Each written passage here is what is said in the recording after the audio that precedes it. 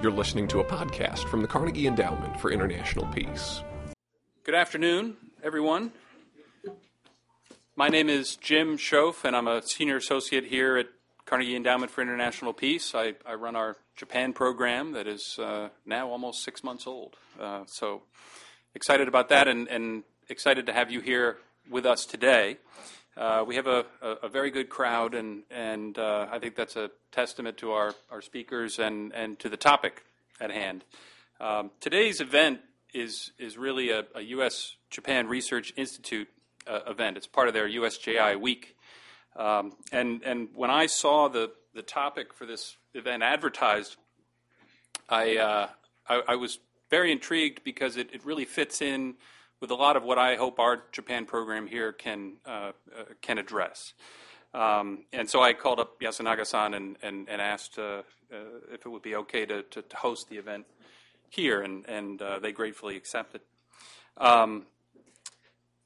Because this topic really fits in with what we want to do in our Japan program. I believe that we could find more effective ways to leverage the alliance to be a positive force behind Asia's rise and development, helping to shape the regional architecture in a constructive and inclusive way.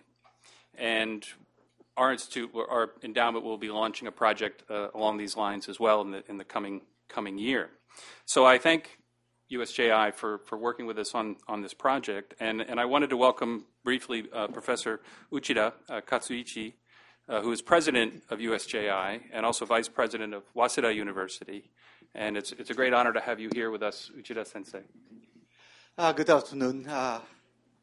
Welcome to joint seminars of the USJI and also the Carnegie Endowment for International Peace on the topics of the U.S.-Japan role in building an East Asian communities. And this is one of the events of the USJI week. And USJI is the non-profit research organizations established in March 2009 by 8 leading Japanese universities like Doshisha, Kyoto, Keio, Kyushu, Ritsumeikan, Tsukuba, Tokyo, and Waseda universities. And we are supported by Japanese corporations and also the foundations in the United States. The purpose of the USJI is to dispatch the policy-related research activities of Japanese universities to show the wider audience in the United States.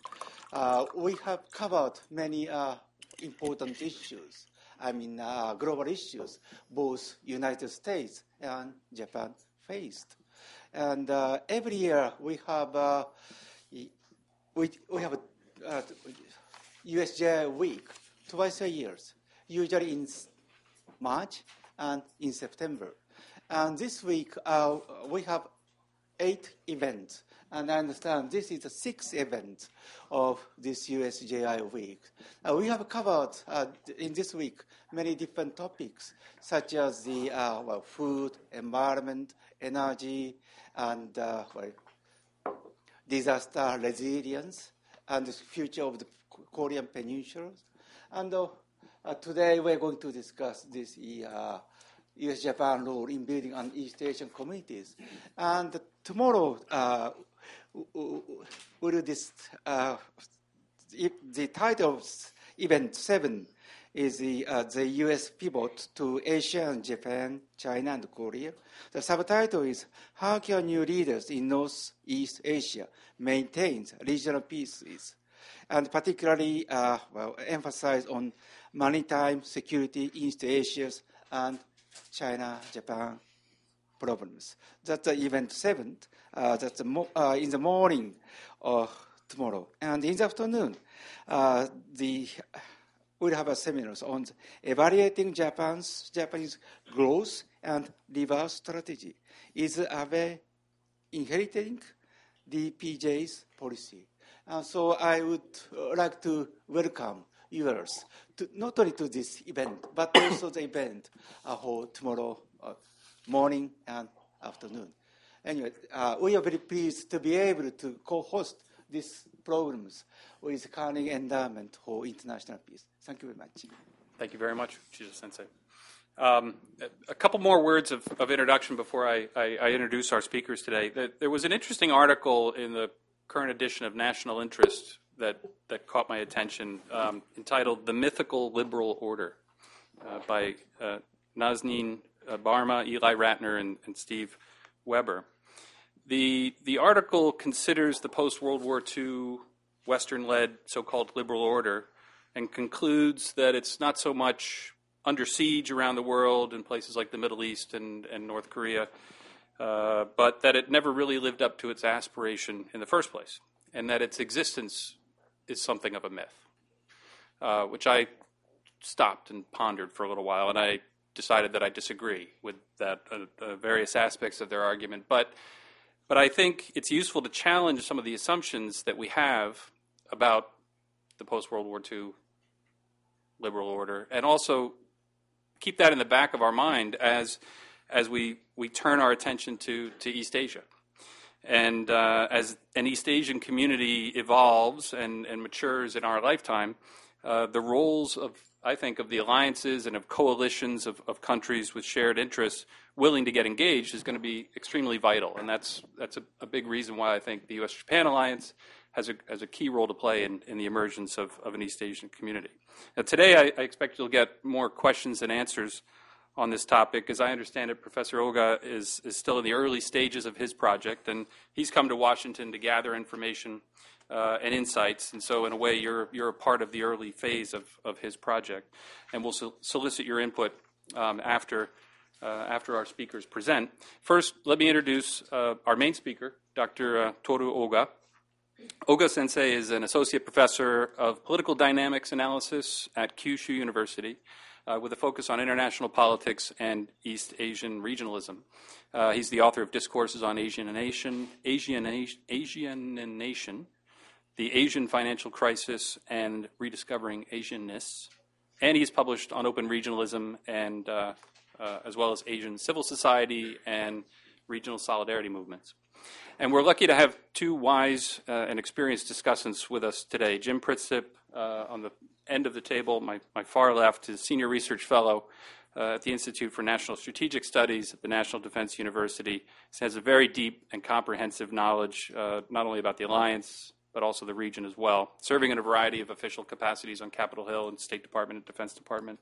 And also Mike Mochizuki, to his right, whom I'm sure you all know, Japan-U.S. Relations Chair in memory of Gaston Seeger, and Associate Dean at the George Washington University. Previously, Mike directed the Seeger Center for Asian Studies and was a senior fellow at Brookings, has taught at USC and Yale University as well, and a very talented scholar who knows both the region and Japan well. So without further delay, let me turn to Professor Oga to get us started on this discussion and conversation. Thank you.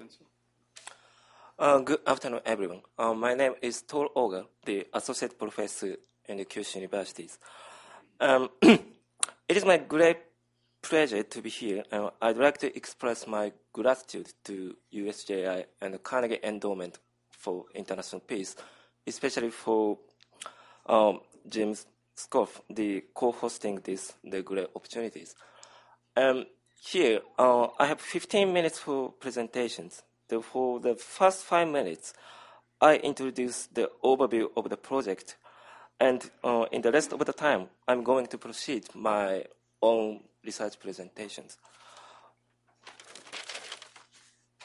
Sorry. Okay. In the first place, the project is a study of security community in East Asia. It is international collaboration studies among Japanese, Korean, Chinese, and American scholars. In Japan, I based on the Japanese Association of Political Sociology. We've already have 3 different conferences in these themes. The Mike Mochizuki here, they joined one of these conferences in the last month, the January. It is the first time for me to present this theme in the United States. but USJI is a great opportunity for our purpose. Well, the security community is, in definitions, a region in which a large scale of use of violence has become very unlikely or even unthinkable. In the contemporary context, it includes the traditional and non-traditional security issues. Well, and this time of the seminar, we have Japanese and American scholars, so we examine the role of U.S. Japan alliance in the comprehensive security in East Asia. Well, back to the overall project, the traditional and non-traditional security issues include human security, economic security, and energy security in the region, with future prospect of East Asian community and U.S. bilateral relations with Japan, Korea, and China. In other words, we examine traditional and non-traditional security issues on the one hand, and U.S. bilateral relations and East Asian community building on the other. By the same token, we examine how the U.S. bilateral relations influence to the East Asian community and how East Asian community influence to the U.S. bilateral relations.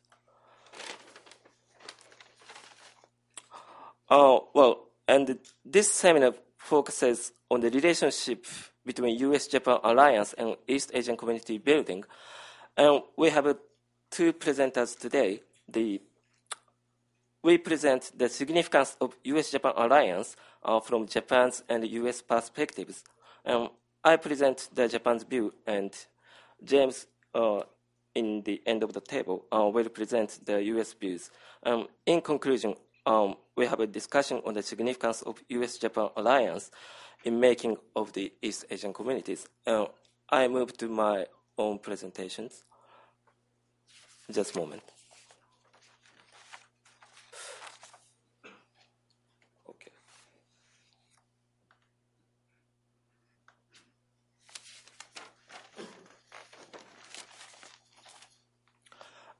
My own presentation is the U.S.-Japan alliance and East Asian regionalism from Japan's perspectives.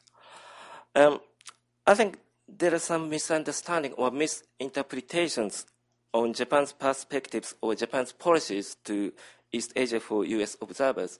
For example, when Yukio Hatayama became the prime minister, it's 4 years ago, he showed the very positive views on the East Asian communities. Then many American people observed that Japan leaves from the United States and going back to the Asia.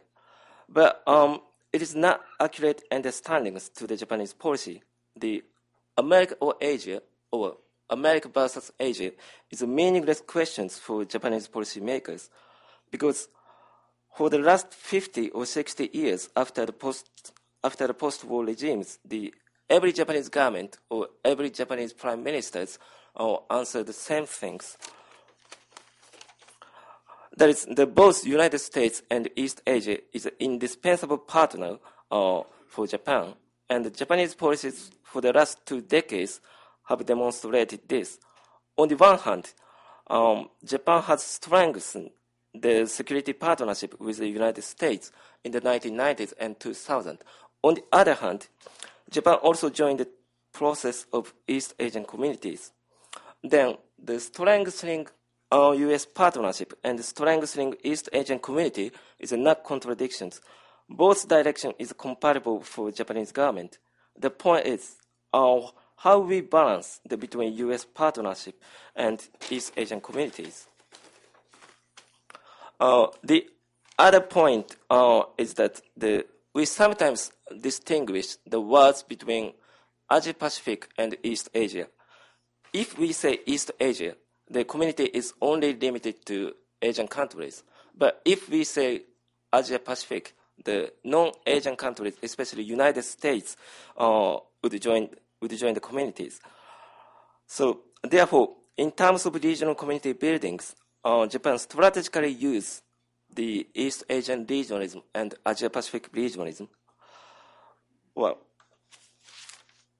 this is a chronology of Japanese policy development of security and economic regionalism.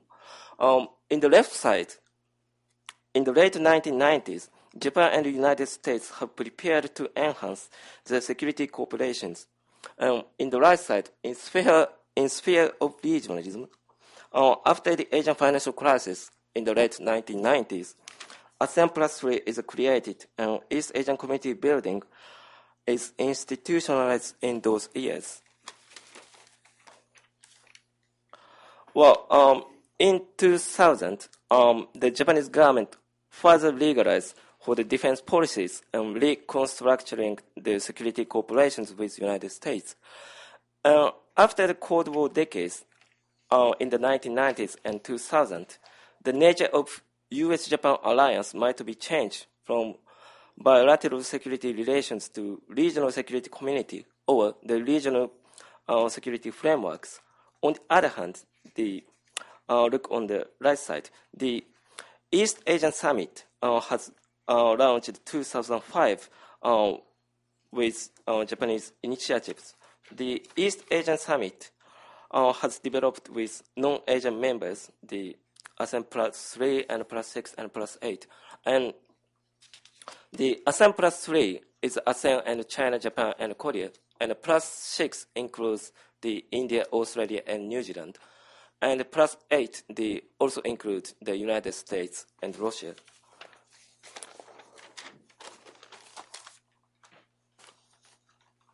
Well, in the 1996, the Japan and the United States make the declaration on the security. It is symbolizing the Japanese the dual directions. The security cooperation must be include the United States, which means the security community must be Asia Pacific rather than East Asia. And this is a similar logic of open regionalism, which has been emphasized in the APEC. To include the United States, the regional community must be Asia Pacific rather than East Asia. On the other hand, geographically speaking, Asia Pacific is too broad, that they have different cultures, histories, religions, and language. So they need to emphasize the common values and interests, such as democracy, human rights, and any other liberal values.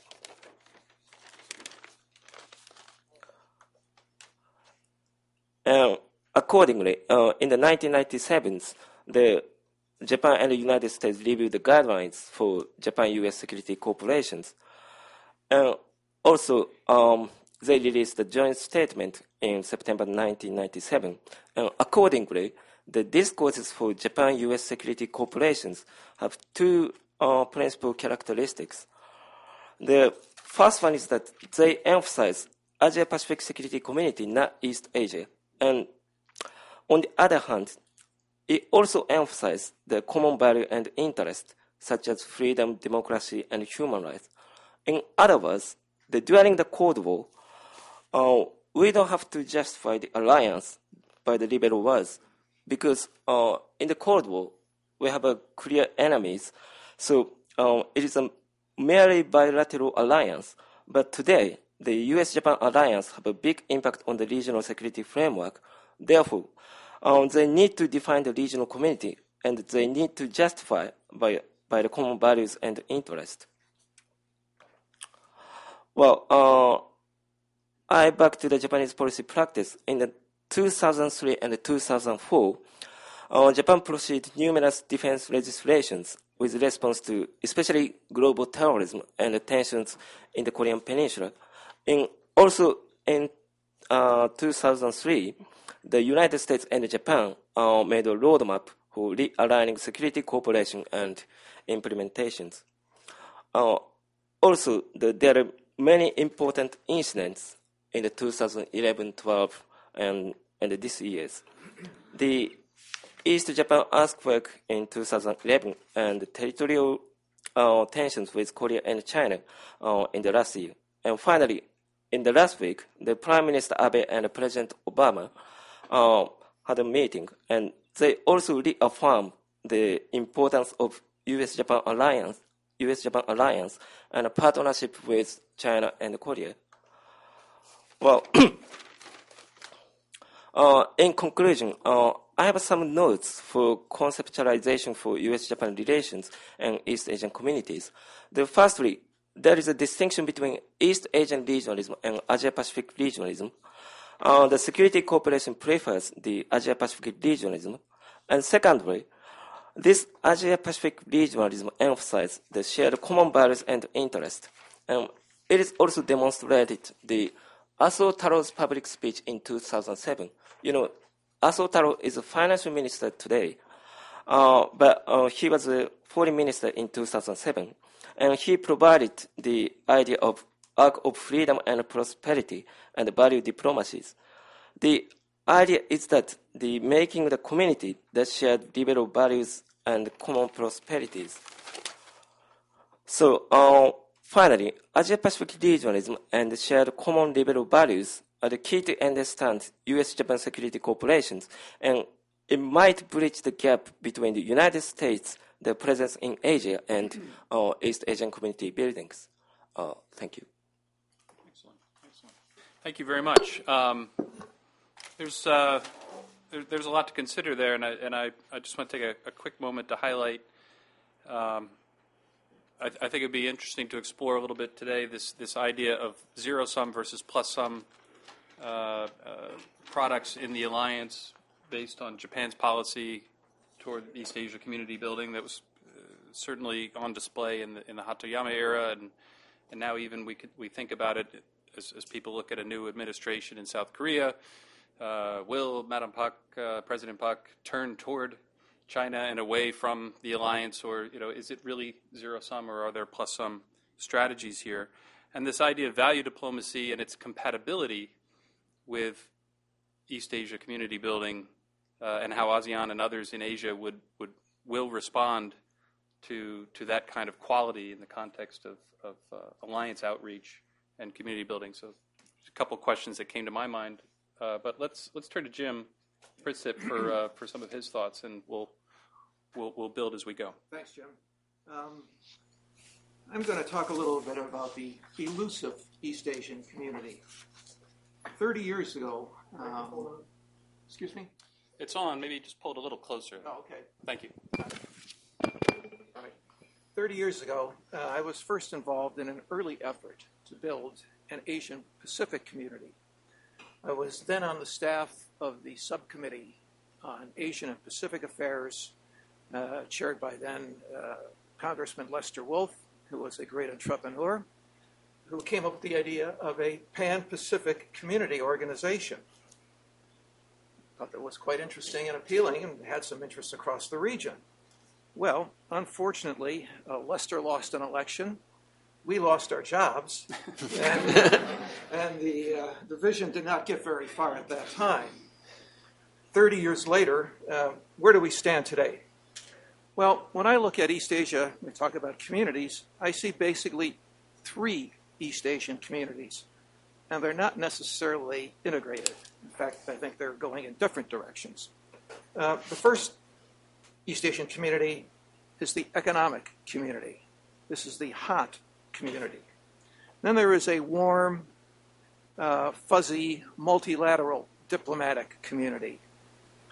And finally, there is a cold, bilateral, political and security community. I'll just keep these in mind and try and walk through them very briefly. Start with the economics, the economic community that exists today. And it's clear that the region is marked by economic integration and a China-centered production network. China today is the #1 trading partner, Japan, the ROK, Australia, ASEAN, across the board. China is the economic driving force in terms of the region. There are also a number of trade liberalizing or trade promoting efforts that are going on throughout the region. It goes back to APEC to start with. There's a unilateral trade liberalizing effort. Subsequently, we've come to witness an evolution of FTAs across the region of various standards. There's the China-ASEAN FTA, the Chorus FTA, the U.S. Australia FTA, the Japan-Singapore FTA. There is RCEP, there is EEP, and there is TPP. There is the Japan-China ROK trilateral efforts at a FTA. To me, when I look at all of this, the policy challenge somewhere down the road is going to be how do you integrate these various institutions and organizations which are operating on very different standards and very different values. This is going to be a fundamental challenge if you are going to build a real community. And then moving on, there is the warm and fuzzy multilateral diplomatic community. And over the past 30 years, we've seen a proliferation of multilateral organizations and institutions. There's ASEAN. There's the ARF. There's the ARF Senior Officials Meeting. There's the ADDM Plus Defense Ministers Meeting, and the ADDM and then the ADDM Plus. There's the Shanghai Cooperative Organization. There's the EAS, which pointed out earlier. There's the ASEAN 3, the ASEAN 6, and the ASEAN 8.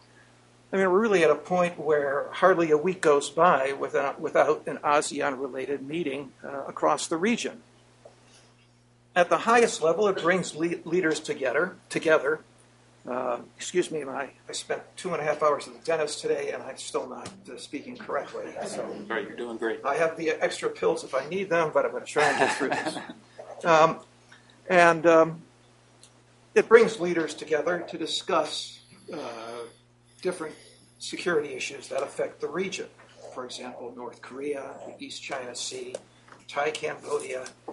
But doesn't bring leaders together to solve problems. There have been some recognized low-level successes that Jim was part of, I think, when he was at the Pentagon, building multilateral cooperation with respect to humanitarian affairs, disaster relief, medicine, avian flu, that kind of multilateral cooperation that it really engages the militaries, the senior leaders at this level. But when it comes to efforts to establish a code of conduct in the South China Sea, we really are a very long way from a rules-based order necessary for the development of an East Asian community. And looking at efforts over the past couple of years, I'm not expecting great progress in this area down the road. And this brings us finally to the third community. This is the cold bilateral political and security community, marked by unresolved territorial issues. Japan, China, the Senkaku's Diaoyutai, Japan, Korea, Takashima Dokdo, Japan, Russia, the Northern Territories, the ROK and China, some submerged reef. There's Taiwan that still exists as a fundamental political problem, Thai-Cambodian border, the North Korean nuclear issue. There are a host of security issues that are out there, political security issues, that really affect the evolution of a political community. And then on top of that, we have the issue that everyone here recognizes as history. To my mind, Frank Fukuyama was wrong. History never ended. It's alive and well in East Asia, and I think it has a very long life ahead, judging from the reactions that we've seen over the past couple of years. And I think this political community is also marked by unstated but very real efforts to define the nature of the regional community. The regional order. Is it going to be a China-centric order, or is it going to be a rules-based international order? I think the point made, I think it was very important, Foreign Minister Aso's speech, the Arc of Freedom and Prosperity, I think was a clear challenge to Chinese visions of order in the region to set out a democratic, open order that would support a real East Asian community. So these are the political and security problems that exist at a bilateral that continue to make, to my mind, the formation of a real community exceedingly difficult. Now, so where does that bring us to today? How does this affect the U.S. Japan efforts to build the support in the East Asian community? Well, during his visit to Washington last week, Prime Minister Abe set out 3 tasks for Japan. The first, to serve as a leading promoter of rules-based order. The second, to serve as a guardian of the global commons, in particular the maritime commons, on which so much of the world's prosperity depends.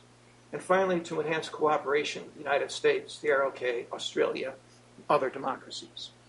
Now, I believe these objectives should be joint goals of the alliance, and that to the extent that we can cooperate across the board in these various areas, we can really help to build a stable and secure East Asian community. I'll stop here. Mike? That's great. Let me turn it over to Mike right away before I'll interject. I'll add some comments later because I keep coming back to this issue of interests, which Professor Olga raised, and the idea of plus-sum, zero-sum approaches, interests and values, and can you, and how that connects to the three categories in a sense that Jim was talking about. It's probably the easiest to overcome that in the economic financial realm, and then harder as you move into some of these other categories. But Mike, let me give you the tough task of adding to all of this discussion that's gone on. Yes, thank you very much, Jim. I was worried that if I went last, I wouldn't have anything to add because I would agree with all the previous speakers, and I think that's largely true. But since I think both Professor Olga and Jim have probably emphasized the positive sum aspect in U.S. Japan relations regarding community building, although I very much agree how elusive having a real East Asian security community is. I think what I want to emphasize is maybe kind of some of the tensions that might exist between the United States and Japan. Professor Olga is very polite, but he referred to a meeting that I participated in Tokyo in January, and it was a panel precisely on this. And there were 5 panelists. One was a prominent political scientist from Japan. Another was a former foreign ministry high official who served inside the prime minister's office during the Hatoyama administration. Another was a former finance ministry high official who was one of the architects of Japan's regional financial policy, and then I was one of 2 Americans. The other was an official from the U.S. Embassy. And I was put in a surprising position of having to defend U.S. policy when usually I tend to be quite critical. And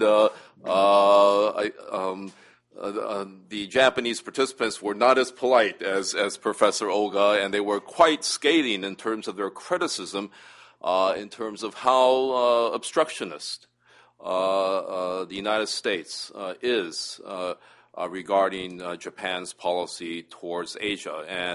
And I had to disagree, but acknowledge that there was an element of truth. And maybe I should start by the way Hatoyama's view of the East Asian community was viewed in Washington, and Professor Olga kind of politely disagreed with the American take on this. But I think if you read Jeffrey Bader's excellent book on Obama and China's rise, there is a very telling passage, a couple of pages, of his assessment of Prime Minister Hatoyama's East Asian community idea. And he says that he was shocked that the leader of our most important ally in Asia would be embracing an idea that was very similar to Prime Minister Mahathir of Malaysia's idea of an East Asian economic caucus, a vision that would exclude the United States from Asia. I met with Prime Minister Hatoyama soon after the book came out, and I said, well, is this true? And he emphatically said no, but I didn't necessarily believe him, so I did some research. And I went through all of his public statements about this, and it's interesting. One of his first press conferences after he became prime minister on September 16, 2009, he was asked about the East Asian community. And he says, this idea certainly is not intended to exclude the U.S. dollar or the United States.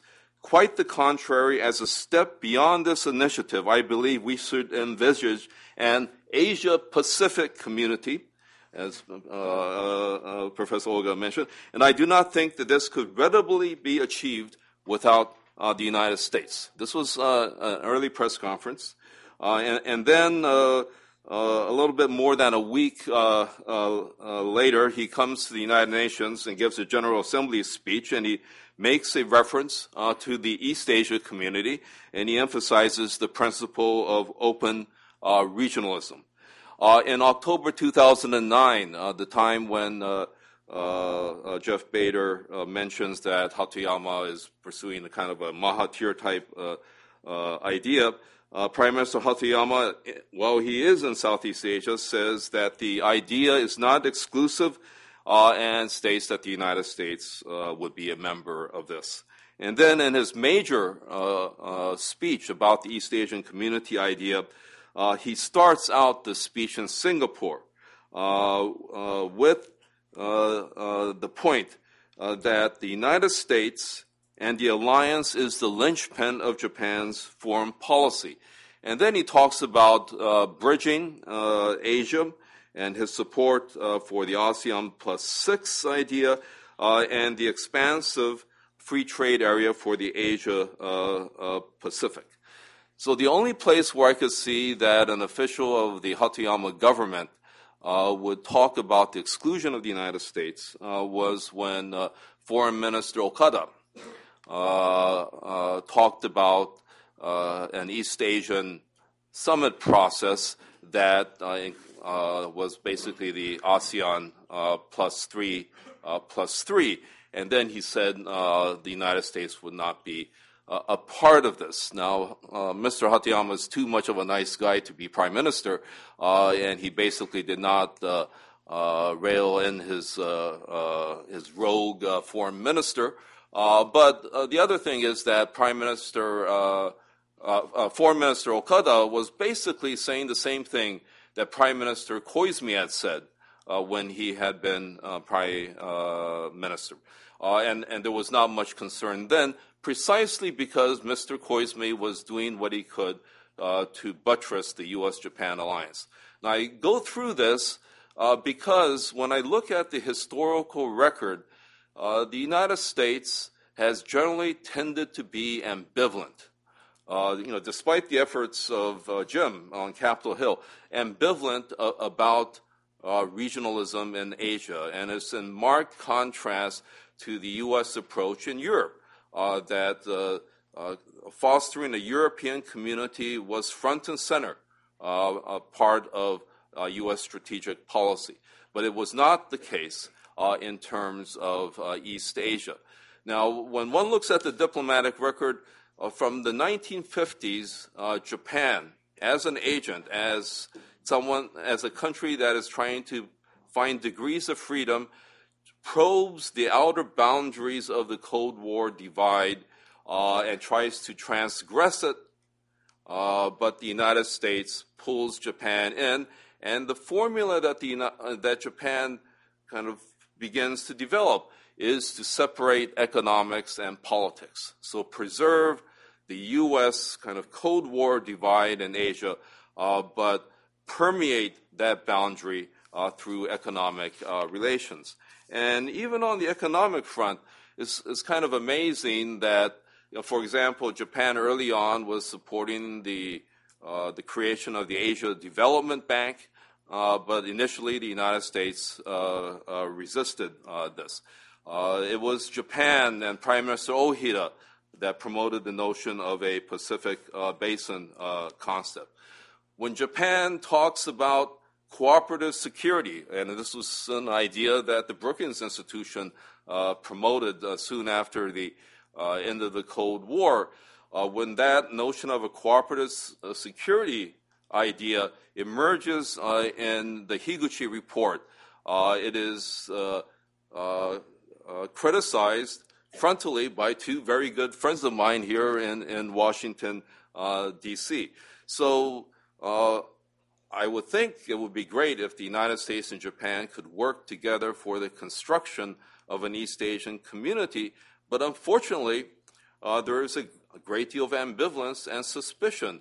And although it's ultimately positive sum, I think there's kind of a negative sum aspect to it. Nevertheless, what's striking to me is despite the mythology of Japan being a reactive state, I find it incredible how much Japan seizes opportunities to promote Asian regionalism despite the resistance from the United States. And they do it, and they have been doing it by leading from behind. And in many ways, it's a response to policies that they disagree with by the United States, or they're concerned about the United States. For example, Japan was concerned about the North American Free Trade Agreement, as well as the formation of the European Union, because Japan would be hurt by this kind of regionalization.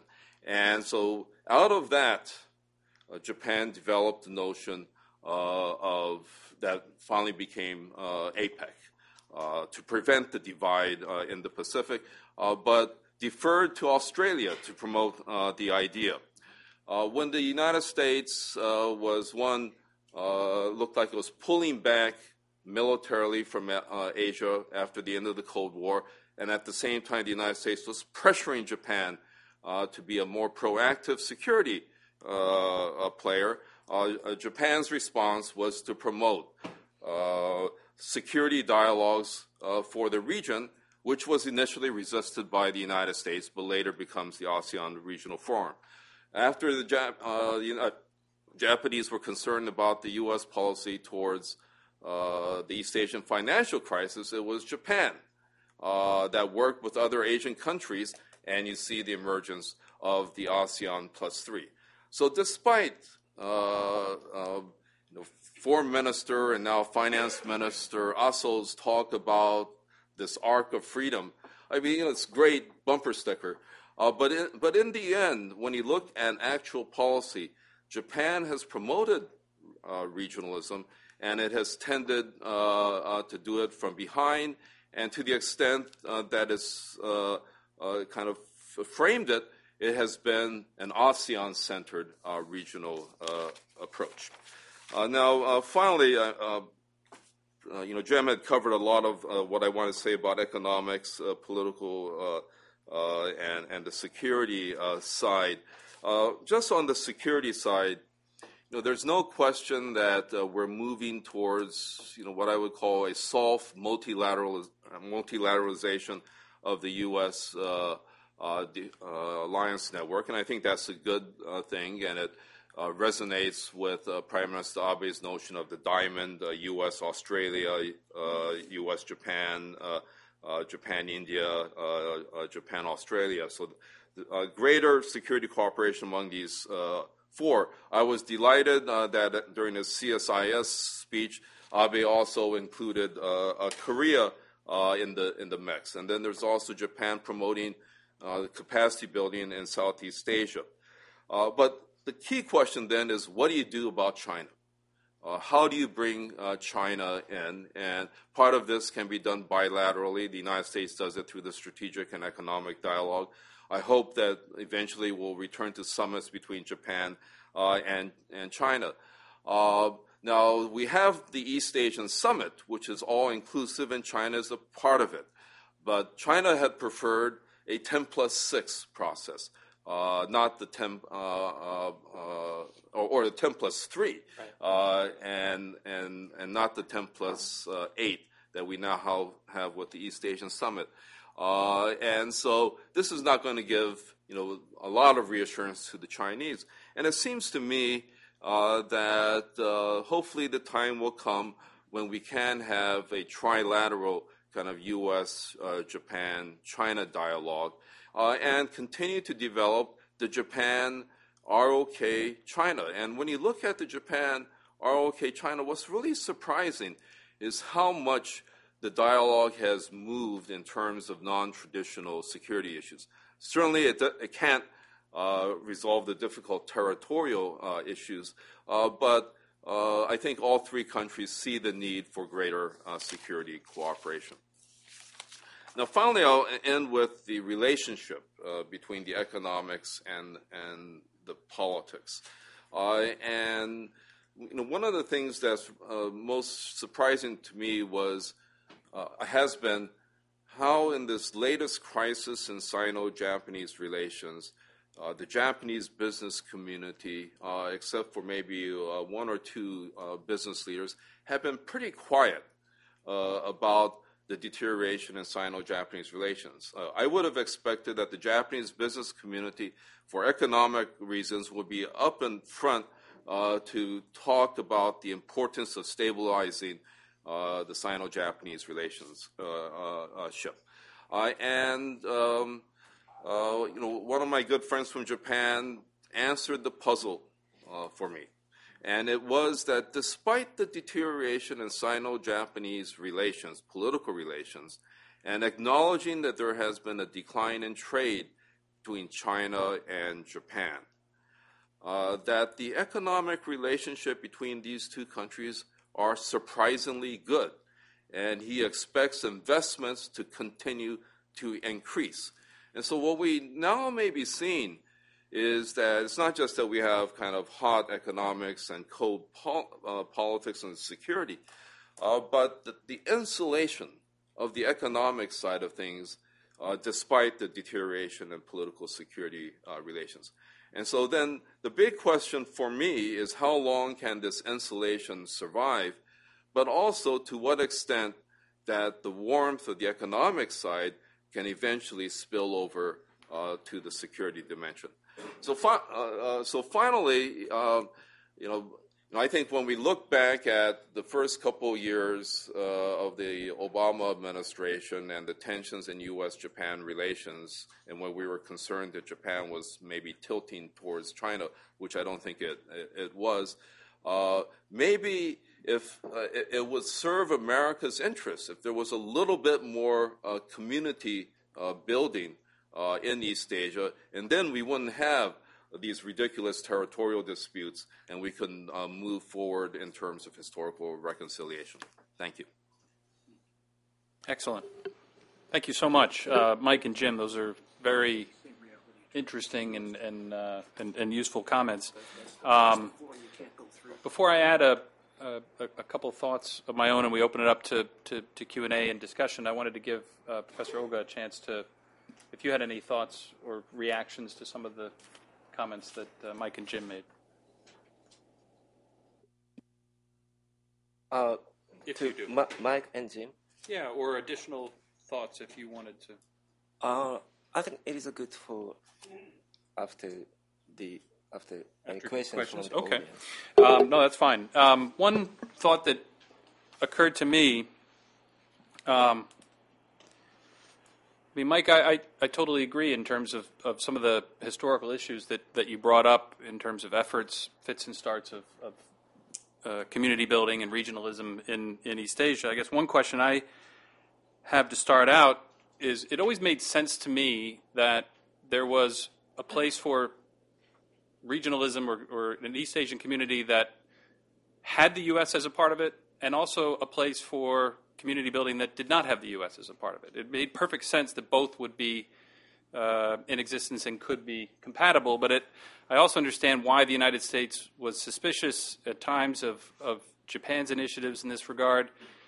Primarily, if I go back to the issue of interests and values, I don't know, 20 years ago, interests and values were not quite as tight, perhaps, as they are today. Certainly economic interests, we saw ourselves in a more competitive position vis-a-vis Japan, and we were coming off the trade tensions and that kind of relationship. And I think we viewed Japan's efforts in East Asia or some of its foreign policies as more mercantilistic than we would have, with our emphasis on human rights and democracy building and putting that first and foremost, whereas I think Japan had that second. in some cases. But I wonder if that still holds true today. I mean, I would feel very comfortable of an East Asian community without the United States that had a strong voice for Japan, because I believe our interests and values so closely align even more now. And you have a more capable and vocal South Korea in the mix that has, again, not identical, but more similar interests and values in this context. And so that the Asia community that, without the United States, that could emerge now in some ways, and some of the Southeast Asian countries, might make the United States feel more comfortable about not getting in the way of that. So that was one thought that popped into my head. And another question I'd like to throw out before we open it up more broadly is the role of institutions. And as I was listening to our panelists talk, can we have community building? Can community building be effective without institutions? I don't know if that's a kind of an old way of thinking that we need institutions. And if so, right now we've got a lot of frameworks, not necessarily institutions in the sense that they have buildings and headquarters and permanent staff and this and that. We have a ton of different frameworks, and I wonder how much emphasis should we put on trying to transition some of those frameworks into institutions, or is that a wasted effort in this regard? And I don't know if Professor Oga or if either of our discussants have any thoughts about one or two of those questions or comments that I raised. Well, just very quickly on your 2 points. Yeah, I certainly think that there is some convergence between the United States and Japan, either on economics, on kind of democratic values.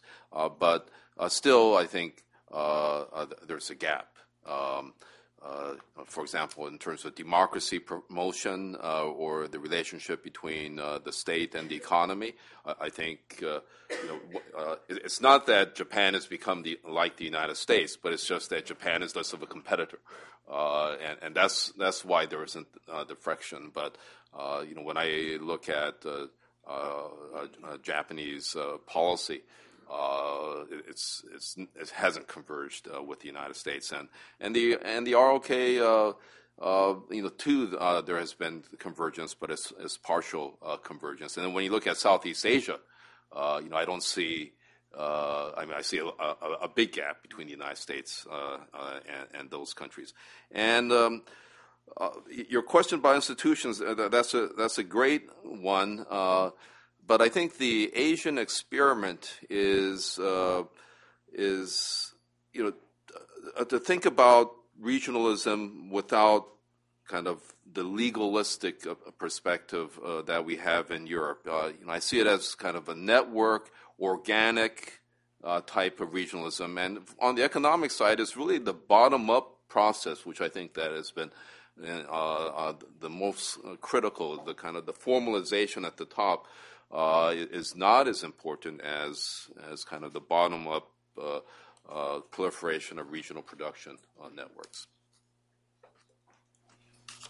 Yeah, I was just going to say that I agree with that. Is that it really has been the bottom-up that has driven the economic dimension of this. I think it's been formalized through a lot of these institutions and organizations, but it really, at its core, it's been driven by business. Yeah. I just want to pick up on one point that Mike made that I thought is when he talked about the economics, the installation of the Japan-China economic relationship. I think that's very accurate. I think it is the foundation of that relationship that really provides kind of a floor through which the elevator can't go any further, it can't crash. I think it's very similar to the relationship we have with China, where the economic relationship really is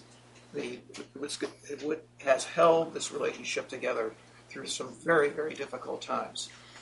I remember I was on the planning staff of the State Department at Tiananmen, and at the political level, the relationship just crashed. but the relationship kept moving forward because of the business ties that were so profoundly strong. And when I think about it, you put it in the context of skyscrapers, in terms of the U.S. Japan and the U.S. China relationship, the foundation, the economic foundation, is very strong, and it kind of supports the relationship. The elevator can go up or down, but it's not going to go through it's not going to crash through the foundation. It's going to stabilize the relationship at almost every instance. There's a difference about how high the elevator can go in terms of progress in developing relations.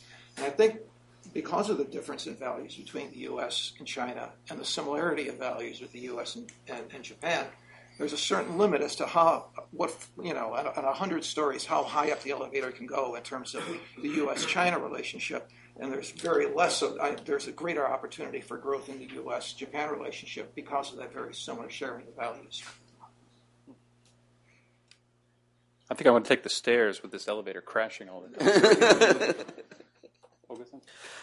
Okay, the Mike pointed out the Hatoyama and East Asian communities, but I think almost all prime ministers of Japan argued the balance between Asia and the United States, and Koizumi also emphasized the ASEAN Plus 3 and East Asian communities. So I think the difference among Koizumi, Aso, and Hatoyama is not substantial difference. They just provide the different emphasis to the regional communities. And also, I don't think Japan promoted the policies on regionalism or Japan promoted ASEAN-centered regionalism because I think the answer is East Asia Summit. In the East Asia Summit, the Japan proposed to include the non-Asian members like ASEAN Plus 6 and ASEAN Plus 8. Yeah, so I think Japan does not necessarily promote the policies on regionalism. Interesting. Well, we have a good half hour for questions and answers, and I'll call on people. I ask if you can identify yourself and wait for a microphone, or in reverse order. Ellen Frost with the East-West Center and the National Defense University. Thank you for taking my question. Mike, I have a rather different perspective, I think, on U.S. policy towards regional agreements in Asia that exclude the United States. It's a much more positive one, and I'd like to present it for your comment. The United States began wrestling with this right after World War II in the case of Europe. And since then, I would argue that our policy has been benign and positive with some provisos. Provisos such as not imposed against the will, i.e. Soviet Union, not designed to undermine an alliance or an international institution, blah, blah, designed to promote trade, not restrict it, so forth. I think and I would further argue that even in today's context, the U.S. government has been more positive than I think you give it credit for. Certainly the Treasury Department has strongly supported Chiang Mai and all the CMI stuff.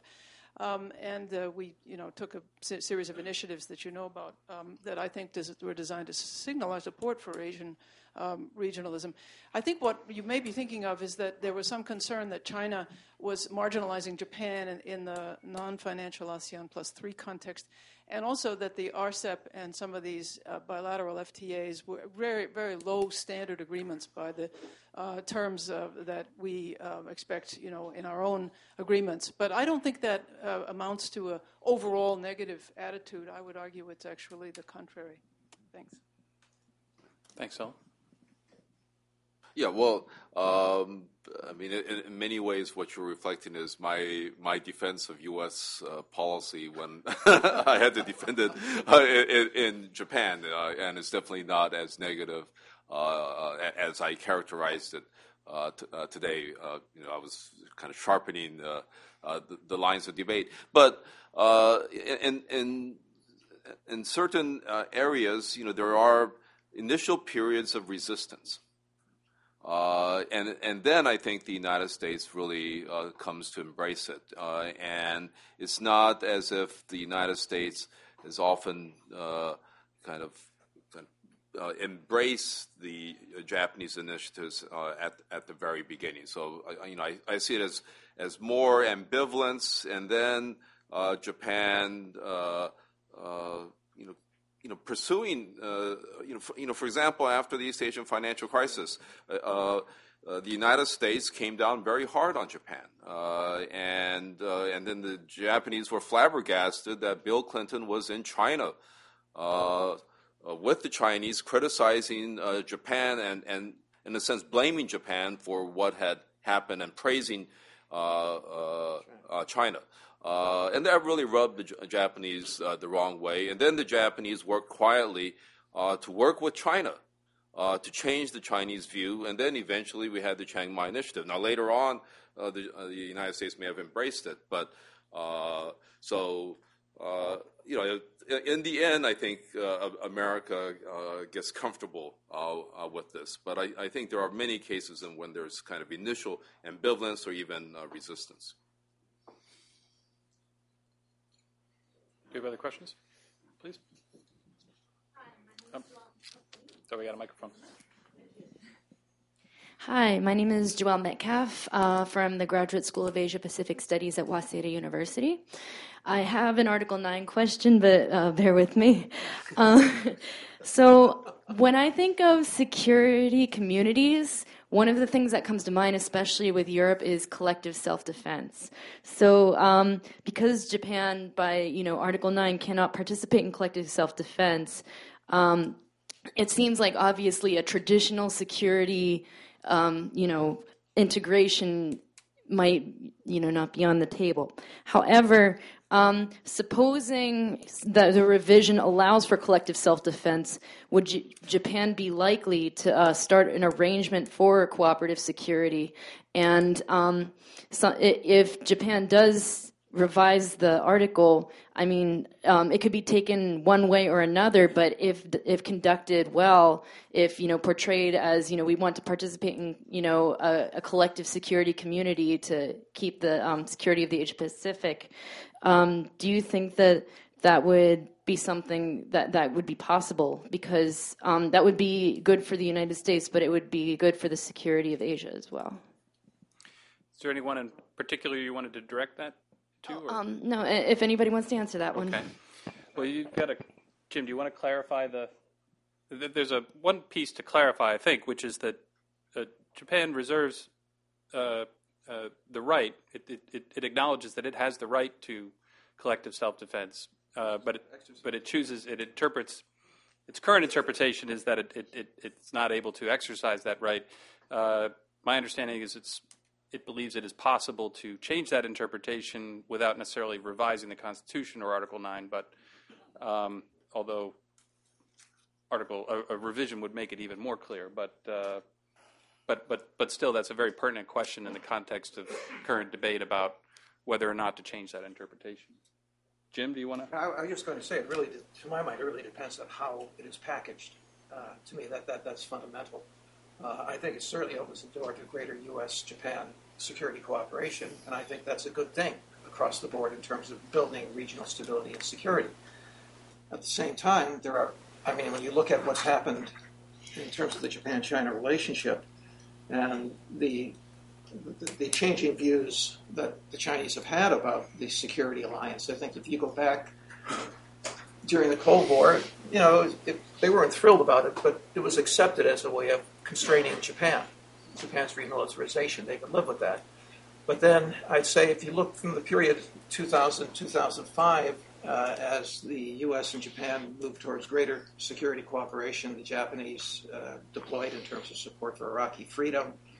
Koizumi making the speech at the Defense Academy saying, well, if we don't support our ally when it needs our help, we can't expect it to support us when we need it in terms of North Korea, potentially. And the Chinese watched that, and I think you start to see a change in the way the Chinese analysts looked at the alliance. They saw it as moving away from constraining Japan as towards containing China. So I think in this context, it really depends on how the diplomatic groundwork, and I think it would take an awful lot of spade work to make this one happen right anywhere in the immediate future. Yeah, I've confused many Japanese friends because I'm kind of known to be dovish and pretty reluctant to use military force, and I've been for a dramatic reduction of the Marine Corps from Okinawa. But I've always been for the reinterpretation of Article 9 so that Japan can exercise its right. To not exercise the right that they have seems to be kind of a silly interpretation. And unfortunately, Japan has made this into such a big deal, and that's why it might create these public relations problems.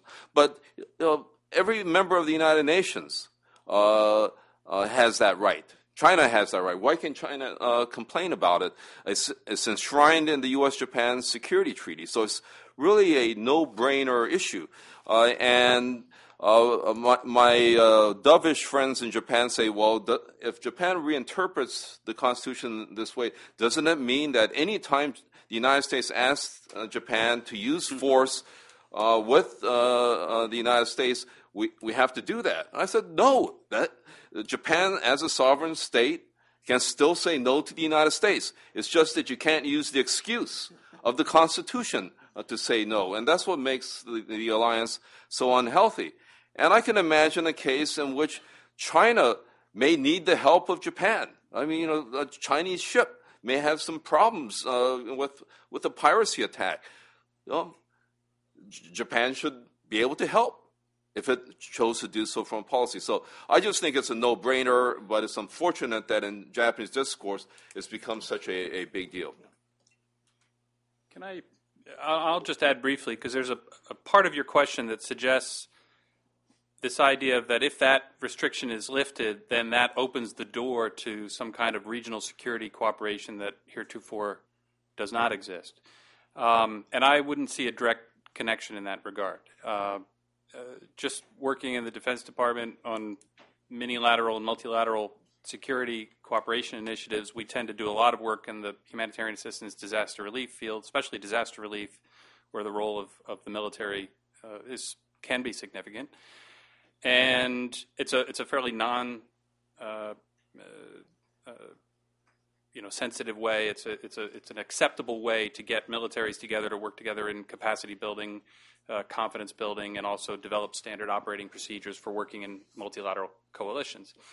But even in the disaster relief field, one of the things they tried to negotiate in the ASEAN and ARF forums is a rapid response agreement or some kind of pre-approved terms under which foreign countries could introduce military personnel.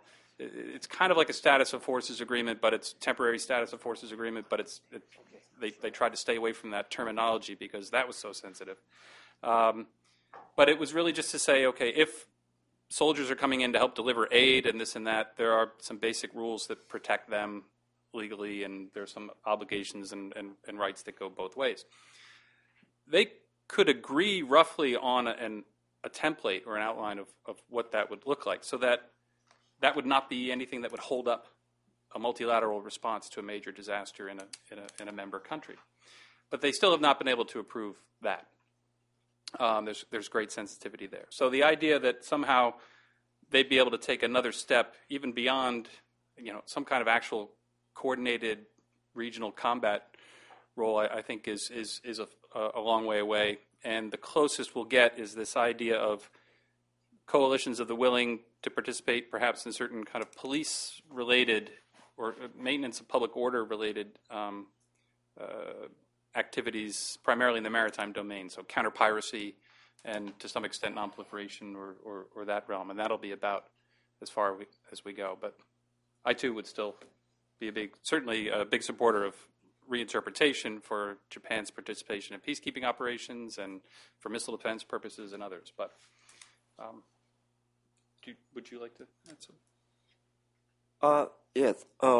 I basically agree with Jim, but I think the collective security framework, the regional security framework does not necessarily have to include the collective securities. For example, in the case of ARF, ASEAN Regional Forum, they don't assume the collective securities. They they have a meeting and they are adjusting the regional regional security conflict, but it doesn't include the collective securities. So I think even in the present Article 9 conditions, it is possible for Japan to cooperate like ARF types security communities. Yes, sir. Coming behind you. Okay. Thank you very much. I think I really enjoyed the discussion, particularly the points made by.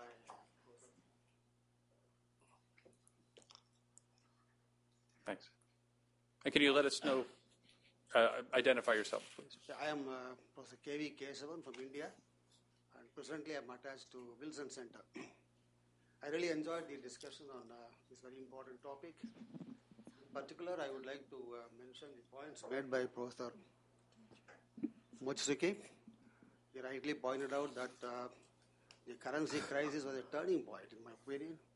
I think that was the time when Japan really wanted to take an important initiative. They talked about the need for establishing the Asian Monetary Fund, etc. But I think Japan was discouraged by the United States from going ahead with all those initiatives. In fact, that was a turning point in the sense many Japanese felt that USA had really let them down. For example, I think Mike really referred to the policies pursued by President Clinton, the passing of Japan, etc., etc. Later, of course, we have long years of Koizumi, about 6 years. And in my opinion, I think even his policy towards the Asian community was really very faulty. In the sense that he totally neglected Asian countries, and he thought that to have robust relationship with USA was just enough to take care of Japan's relations with Asian countries. Therefore, I think those 6 years were really, in my opinion, were really wasted in terms of building up the community in Asia. Just look back again. For example, Japanese Prime Minister Mori, for example, he went to India and talked about the need for building a global partnership with India. Why? Why do you want to have a global partnership with India, particularly 2 years after India had really conducted nuclear tests? For 3 long years, from 1998 until 2001, virtually there was no relationship between India and Japan. But suddenly, Mori goes and then talks about the need for building a global partnership with India. Therefore, I think that whenever there is no balance between U.S. alliance and then relations with Asia, I think the community cause really suffered a lot. I think as long as Japan maintained a real balance between its alliance with USA, relations with Asia, I think it was really respected in the Asian countries. Now, I would also like to refer to the question of Myanmar, for example. For a long time, Japan was having very close relations with Myanmar. Even today, Japan is regarded as one of the friends of Myanmar. But why suddenly Japan stopped its relations with Myanmar? Due to pressure from the United States. But then all of a sudden, USA changed its policy towards Myanmar, and now it's encouraging Japan to go there in a big way. And that is what is happening. In fact, Japan was really interested in integrating Myanmar with ASEAN affairs. It was only the United States which really stood in the way of that. Therefore, I think alliance has got something to do with the kind of relations that Japan has always had with the Asian countries. Thank you. Interesting. So you would say that that Japan is essentially being its policy toward the region is being strongly influenced by the alliance with the United States in terms of. But I don't know if our panel has thoughts about that. Certainly on the Myanmar case, I think there's some element of what you're talking about there, but they also had the incident of I think there was the killing of the Japanese journalist by Myanmar armed forces, and a variety of other human rights concerns that Japan had on their own. But does the panel have any thoughts there, or shall we move to? Thank you for your comment. We'll factor that in. Yeah. Chris Reeser with Gallup Polling. Is the Trans-Pacific Partnership viewed as part of this East Asian or Pacific community or regionalism, or is it viewed as something separate from that? Well, TPP. I think to the extent that it can be affected, it would certainly serve to enhance regional economic cooperation. That's the way I look at it. This is something that really promotes regional integration at a very high standard. It's difficult because there are other countries, that don't meet those standards this time. But you got to start somewhere. And to me, this is a way of really drawing together economic cooperation.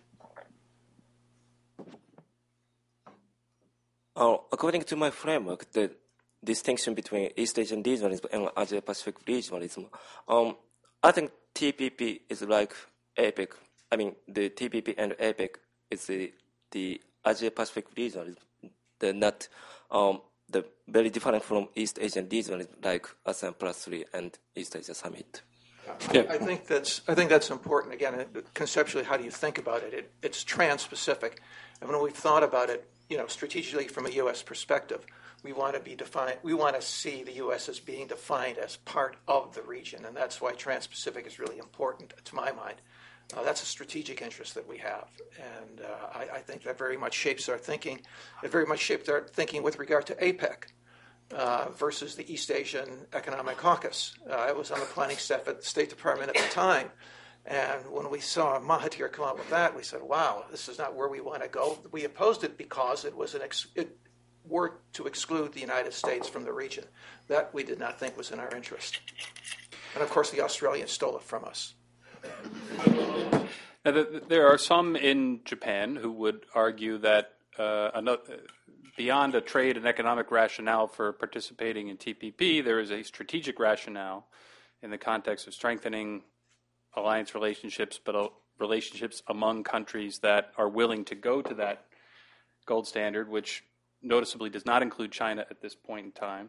I mean, is it possible that heat or a hot economic community building, whether it's Asia Pacific or not, could actually undermine strategic or security relations because it makes China feel more vulnerable or excluded, or does it run at cross purposes, or should we view it as completely separate? It's a trade agreement. It has nothing to do with strategic concerns.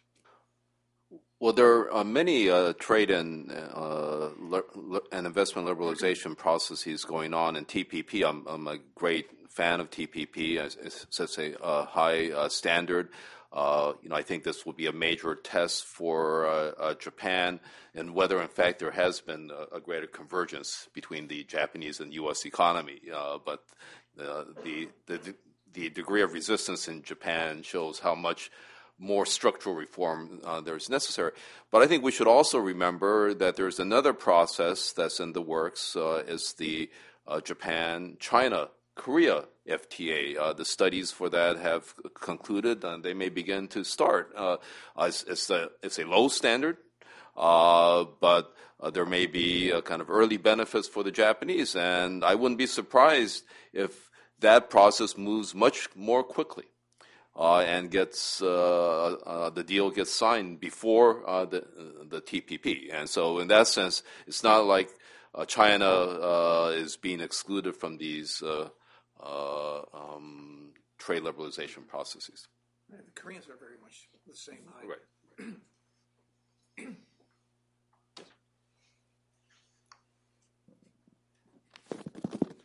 Thank you very much. My name is Hiro Kawauchi at the World Bank. I think that the East Asian community discussed today is obviously different from the European version of the community.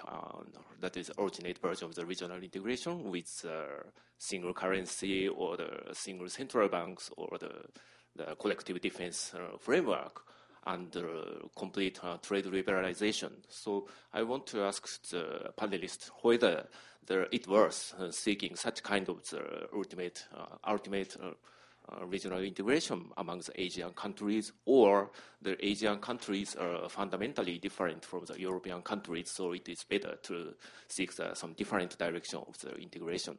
Thank you. I think this is a point that Jim raised, the institutionalized questions. And my answer is the same as the Mike Mochizuki. The East Asian region doesn't have to be too much institutionalized compared with the European Union. So I think the ASEAN types or East Asia Summit types, the regionalism becomes very different from the European types of integrations. I agree. Oh. Right here. Samar Chatterjee from Safe Foundation. I'd like to ask a question or a comment which is a little in contradiction to the other questions or other aspects which wants to keep Japan, as I call it, in American clutches. I'd like to ask this. Isn't it better for Japan to... I know Europe is not going to be liberated that soon from the American clutches, but Japan has more possibility of doing that. And wouldn't Japan be far more credible in world politics and in affairs dealing with other countries if it did not need the protection of its erstwhile enemy, who had no compassion at all, dropped 2 nuclear bombs right smack in the middle of 2 cities, and then it talks about human rights. All over the world, the United States goes around talking about human rights, but we know from its records of the last 12 years and the past history of the United States that human rights does not figure in the actions of U.S. President and the U.S. military. Given that, wouldn't it be better? Who would like to address that? I mean, I'll give you a minute to think about it.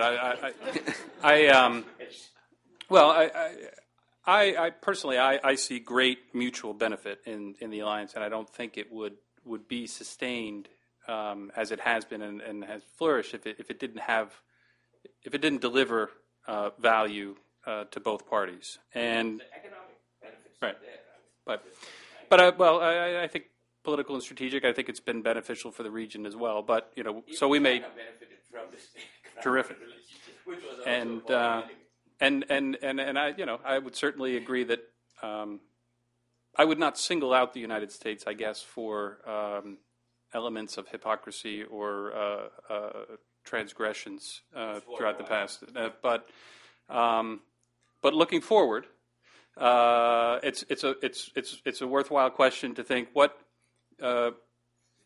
forgetting up until now and this and that, looking forward, does Japan still have a lot to gain? Does the region still have much to gain, or if so, what from the alliance as a part or as a vehicle in the process of developing this both East Asian and Asia Pacific communities? Well, just to comment briefly on that, it's that it seems the reaction, whenever I go out and talk with people in the region, that it's very clear that the alliance they see the alliance as the foundation of stability and security across the region. And I think that's the reality. It has really served as the foundation of the region's prosperity over the last 50 years, and I think it should continue to do so. Ms. Olga, do you want to add anything? Okay. We have time for another question or two, and I'll...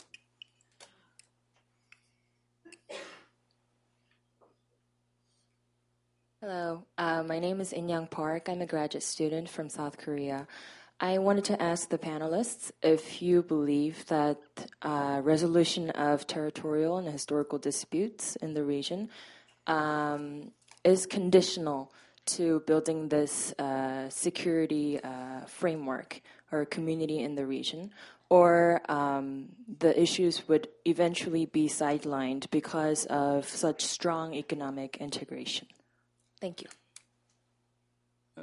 Professor Olga, and Mike, in your seminar or workshop that you talked about, that also involved the participation of people from South Korea and China as well, or just your? Yes. Did that subject come up at all? Kind of the issue of the territorial disputes, or was that kind of conveniently? Yeah, yeah. It wasn't discussed, but definitely when I was in Japan in January, everyone was talking about the territorial disputes. And the thing about territorial disputes, it's unless you can really split the territory and you give half of it to one side and the other half to the other, it's very hard to reach a compromise solution on this. It is a zero-sum question. And so I think the only way to deal with these territorial disputes is to depoliticize this, to make it less and less important. And one way of doing this is to promote joint economic development around the seas. If you're thinking about these territorial disputes, especially between Japan and Korea and Japan and China, the amount of real estate is negligible. I mean, it's really the resources around them. And so if you could deal with the political problems, then I think the territorial disputes might disappear. Now, the other thing is that they are of symbolic importance, and this is especially between Japan and Korea. And this is why I think it's really important to promote the process of historical reconciliation. I mean, I guess one of the big regrets I have about the DPJ government is that the DPJ, much more than the LDP, would have been the party to promote the reconciliation process. And I think Prime Minister Hatoyama and Prime Minister Kan were quite committed to this. Unfortunately, there were those within the DPJ that resisted, and then we had these unfortunate incidents. And I don't know whether we can return to that time for a while. I mean, I hope that precisely because Prime Minister Abe is seen as a nationalist, he might have the freedom of maneuver to promote historical reconciliation. But as you know, his views tend to be much more nationalistic on these issues than Hatoyama or Kan. Can I briefly talk to the historical dispute? Sure. Yeah. I don't think historical disputes necessarily matter to the security corporations. For example, even in the United States and Japan, there is a different understanding and the kind of dispute to the atomic bombs. I don't know exactly, but some of the American people has positive views on the atomic bombs in Hiroshima and Nagasaki. And even if we have a different understanding to the war and atomic bombs, the security cooperation is possible. Interesting. I guess I'll close in a sense with a story. I would believe that the community building is a means toward the end of reconciling some of those issues. When I was in Tokyo in September and the territorial issues were running hot, NHK had this interesting program where they focused a whole hour and they split it between the Senkakus and then the Dokdo Takeshima issue half and half. And on the Senkaku piece, they had a panel of Japanese experts and political commentators from different political persuasions, and they debated and discussed the issue. But for the dispute with Korea, they actually brought onto the show 3 Korean scholars / officials. One I think was from the foreign ministry. Another was a scholar. One was a retired foreign ministry. And they debated on live TV in Japanese on the issue on the historical issue and the origin of it and the different arguments and it was you could just see that the atmosphere in the room and the tone of the conversation, it was completely different. And so all the millions of people around Japan who were watching that show had a very different impression, and I think a deeper appreciation or an understanding, even if they didn't agree with everything that the Korean gentlemen were saying, the respect for their coming and talking in Japanese and doing this, and that their ability to do that, it's language training, it's familiarity with the country, it's getting to know each other, it's having those networks of being able to bring people on to the shows and the programs. I mean, that's all part of community building in a sense. It's not necessarily financial or trade, and it's not necessarily security, et cetera. But that's my one little anecdote in terms of how that could potentially help serve down the line of promoting that. Well, we've come to the end, and I just want to really thank Professor Oga and for coming and bringing us this presentation and this project idea and fabulous commentary from Jim and Mike, and for your participation and USJI's collaboration on this as well, and to our staff putting this all together. Thank you very much for coming.